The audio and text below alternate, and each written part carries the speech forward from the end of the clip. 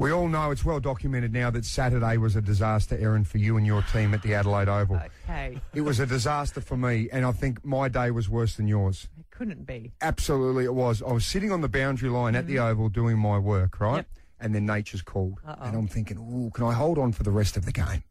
I looked up at the scoreboard. We're in the third quarter. Your team's 16 points down. I'm thinking, geez, I've got a long way to go here, and so have I to hold on.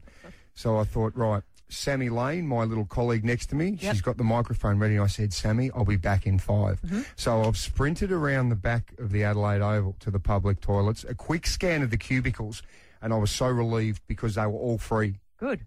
You know, it's a great time to go when the game's on. Absolutely. You don't want to go on a break. For sure, because then it's chock-a-block. So I've jumped in the cubicle. I've pulled the strides down, right, and I'm squatting in preparation. Oh, wait, you're doing a number 2. Yeah, full operation. Oh, right. Oh, God, no. If it was a number 1, I would have just done it in the bottle by the boundary line. Anyway, you are so wrong. So I am squatting down, and my quads already are starting to shake because I'm not going to sit on the seat because I don't want to catch COVID. Anyway, so my legs are shaking, right, and I'm just about to let go, and I hear the door next to me slam. Oh, no. And I've gone, oh, for the love of God, really? There's 10 empty cubicles here, and some bloke has picked the one next to me. And I hate public toilets.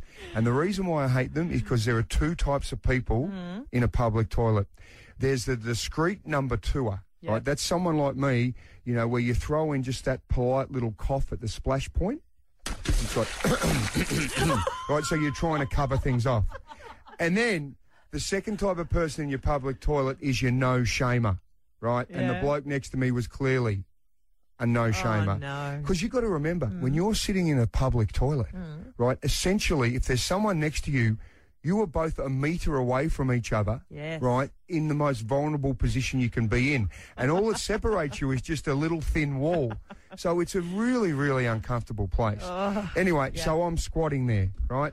And all I can hear next to me through this very paper-thin wall is this bloke going, come on. Right.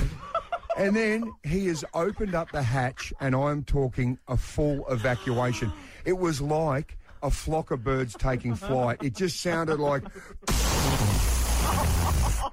Mate, I'm telling you, it was horrendous. He hit it so hard, the porcelain, I thought it was going to crack, and we were going to be in a flood. And I'm just sitting there going, really, do I have to deal with this? And at this point, I've got stage fright. I can't even go. And the stench is horrific. I'm wearing a shirt and a jacket, so I can't even pull my jumper over my nose for protection. Yeah. Anyway, so he's let go of everything. And then I hear this, hey, mate, you got any spare Dunny paper? Oh, no. And I thought, oh, really? I'm out, mate. Can you just flick me some Dunny paper? And I'm thinking, I went, hold on a sec, mate, I'll get you some. So I've pulled the paper out and I've hung it over the top of the wall. Yep. Mate, have you got that paper? I said, yeah, mate, it's on over the wall. And I looked down and his hands are under the cubicle like Thing from the Addams Family, and his fingers are moving. I said, no, mate, the paper's over the top. And he's reaching in. Oh, no. He's like 10 centimetres away from my feet trying to get some paper. I go, mate, it's up the top. And then I hear, is that you, Soda? Oh, no. And I thought, oh, no. And I thought, I'm in trouble here because I either say, no, mate, and then he sees me and thinks I'm a rude bugger because I've ignored him. So I've gone, yeah, mate, it is. How you going? And he goes, what do you reckon of the girls at Erin? Are they in a bit of trouble? Are they going to make a comeback? And I said, mate, I can tell you right now, they're in it a lot deeper than you and I are.